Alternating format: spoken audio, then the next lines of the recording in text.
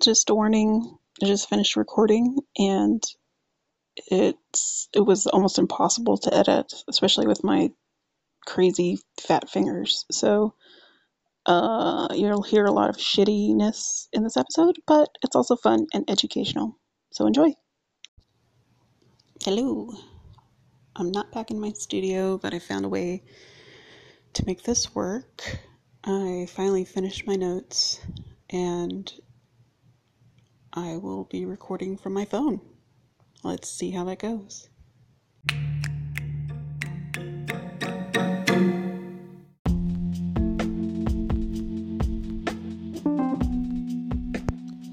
I am finally back at my house/studio. It's not as smelly, so I lit some candles, some flavored candles, and I'm hoping that'll help it out. I am still recording on my phone because I'm exhausted and I'm curious to see what the quality's like. And today I'm going to be talking about, originally it was about a house, but it all ends up being tied to Sharon Tate. So let's go.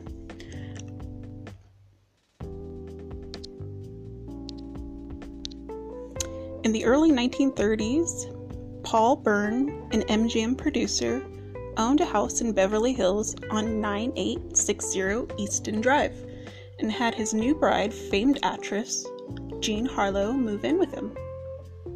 It was an odd match to begin with.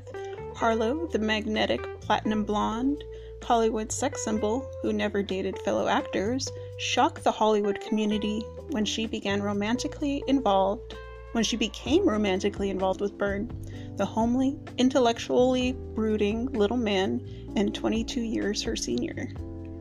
In several accounts of their courtship, it is stated that Harlow pursued Byrne and not the other way around. If you don't know about Jean Harlow, Howard Hughes helped her shoot to fame in Hollywood in the 30s, and he hired her to be the star of Hell's Angels that was being converted to a talking picture.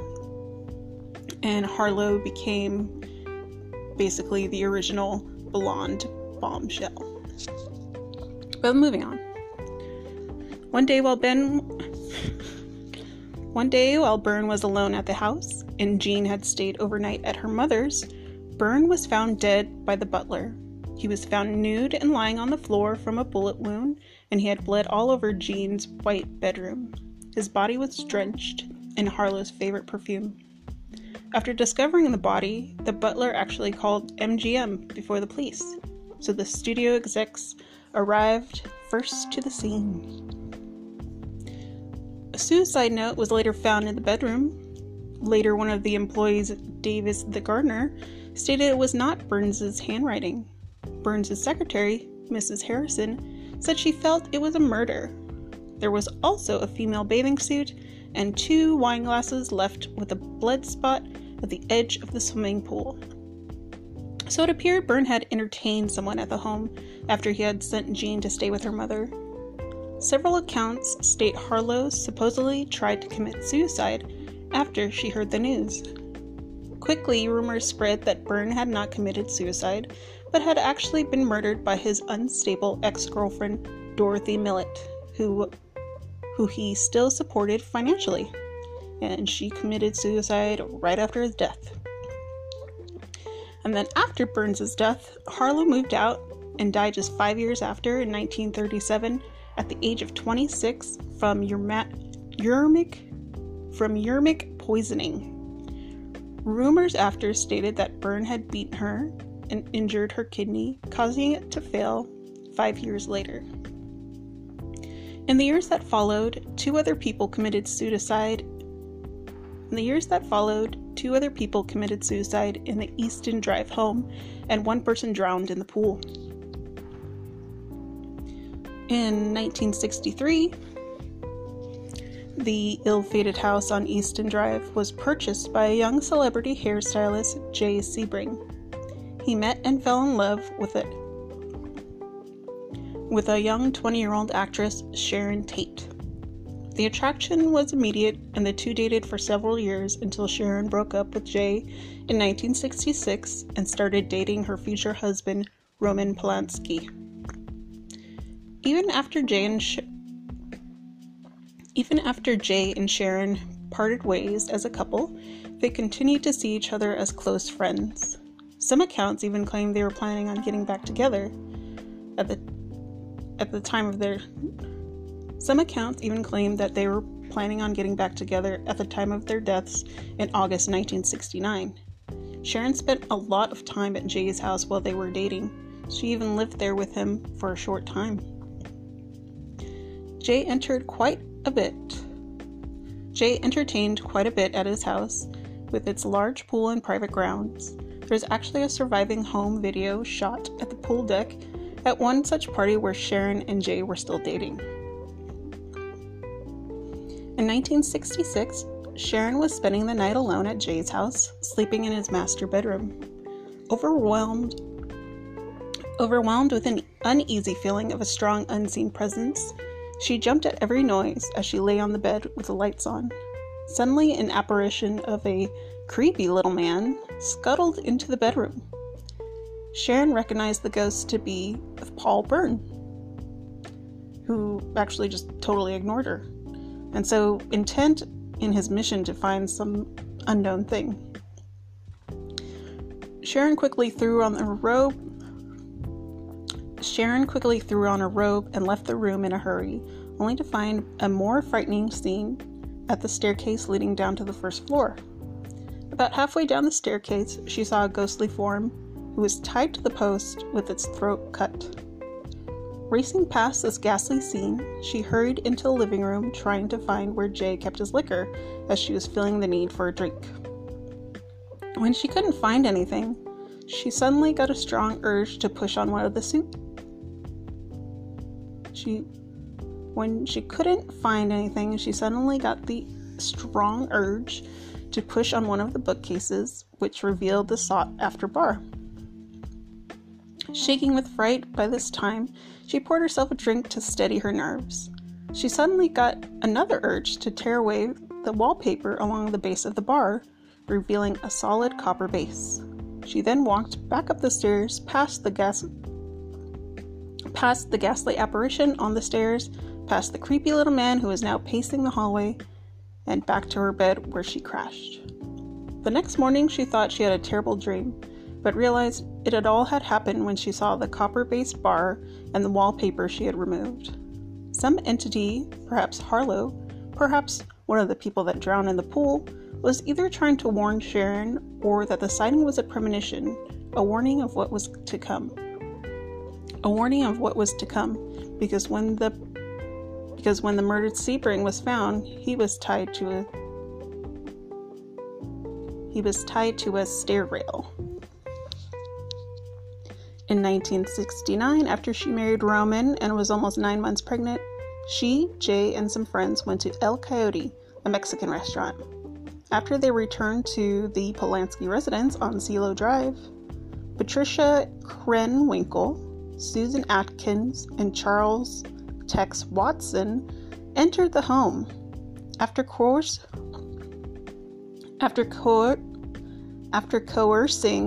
the 4 occupants of the house into the living room, they ordered them to lie face down on the floor. Sebring protested and asked the intruders to consider Tate's advanced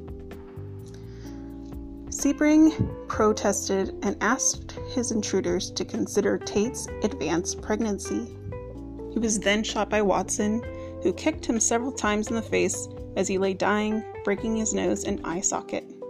He was then stabbed 7 times and died from blood loss caused by his stab wounds. The group then murdered Frykowski, Folger, and Tate. After his murder, Jay Sebring's house was sold to a doctor and his family, and it is reportedly still owned by the same people today. Given all of the deaths and tragedy associated with the house on Easton Drive, many believe it is haunted both by the ghosts of Paul Byrne and Jay Sebring. David Oman believes in ghosts. More specifically, he believes the victims of the Manson family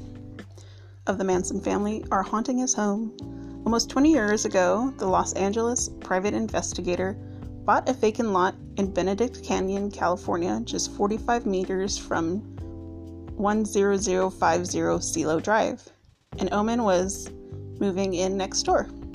Oman hoped to build his dream home on the land and felt he had gotten a bargain when he was only charged $40,000 for what appeared to be an idyllic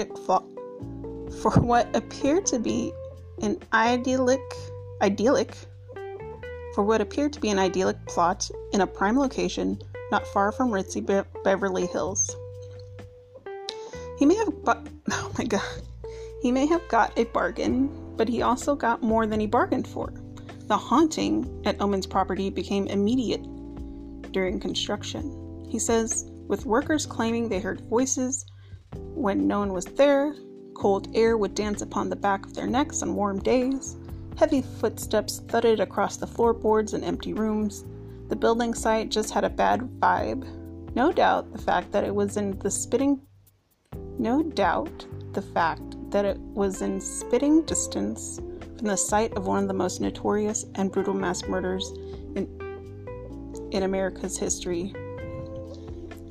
But the house on 10050 CeeLo Drive, where the Manson family murders were committed, had been torn down long before Oman moved next door.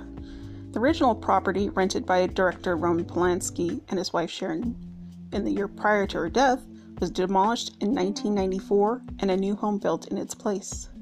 Even the street address was changed from 10050 to 10066 CeeLo Drive in hope of erasing the lot's brutal history. Oman moved to his nearby property 8 years after that demolition in 2002. Things got weird as soon as he settled in. During his housewarming party, a number of unexplainable and very creepy things occurred. While he was putting out food for his shindig, Oman says he heard a loud, persistent knocking at his front door. It was too early for guests to arrive, but he went over and flung the door open anyway. No one was there. The entire street was dark and empty and not a single car in sight. Later that night, as 50 guests partied through the evening,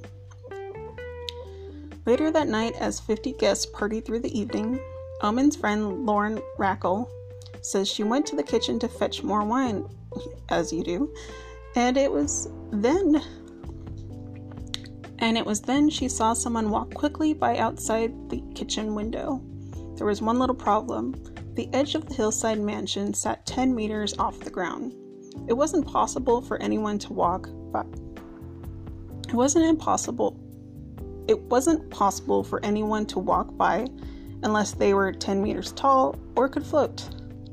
In that same kitchen, a wine glass would later be hurled into the wall, shattering when no one was in the room. And then it got worse. In 2004, Oman said he was awakened by a full-body apparition at the bottom of his bed pointing toward the driveway which leads to the murder site. The eerie figure made no sound, Oman said. He gestured 3 times and then just disappeared. Oman may have been able to write this experience off as a strange dream if he hadn't later seen a photo of Jay Sebring sharing... That was scary. So if he hadn't later seen a photo of Jay Sebring, Sharon Tane's hairdresser, who'd also been killed that fateful night, the man he saw materialize at his bedside looked exactly like Jay. Oman's girlfriend Lisa Rigsby also claims she saw the ghostly male figure appearing at her bedside when she turned in early one night. She'd heard someone enter the room and turn over expecting to see Oman. It wasn't him. As she reached for the bedside lamp, the male figure vanished. The odd occurrences just kept coming. Disembodied voices were heard speaking over the house's intercom system while Oman and 2 friends sat watching a film. He'd hear labored breathing and and raspy whispers coming from inside the empty bedroom. The movie projector would turn itself on in the middle of the night. Strange lights and figures appeared on photographs. A session with a psychic followed, and that's when things got really weird. During the psychic's visit, she claimed the apparition of a blonde woman walked from one room to another. When Omen held a seance with friends later that night, they say they heard what they described as the voice of a woman emitting the saddest, most horrible scream. Then there was silence. Omen began looking for answers. He invited yet more psychics to the house. One such paranormal investigator was said to have seen what she described as the spirit of a bleeding, pregnant woman walking down the street towards Omen's house. The vision later caused her to faint. What had happened at CeeLo Drive was no secret, but Omen began to wonder if there was a connection between his home and the Manson murders.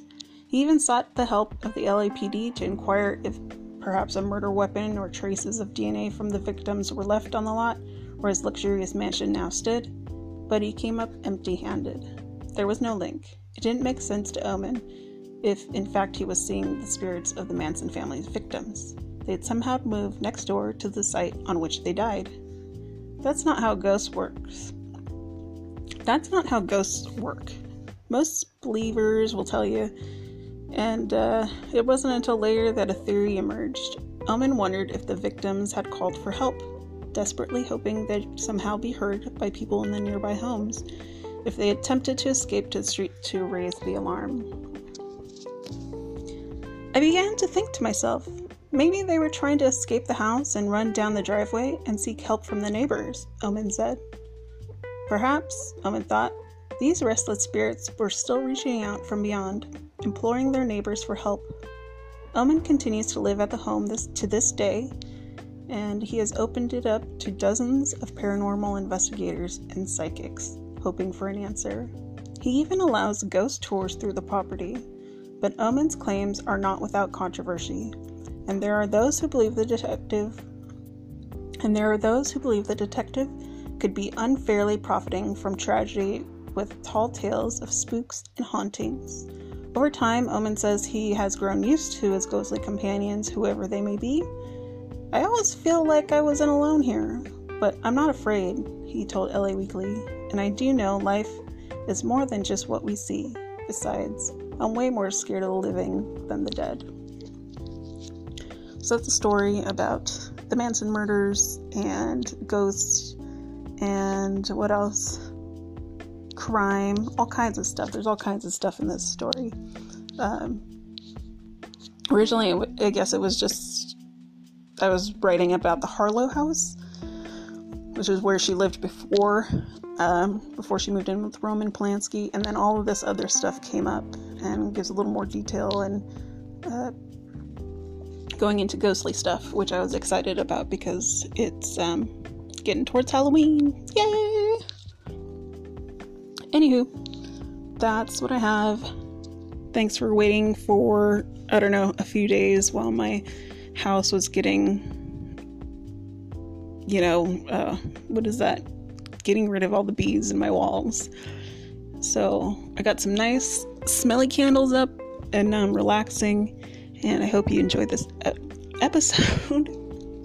And my mouth is really dry and it sucks, but hopefully this episode is not as bad as it sounds to me.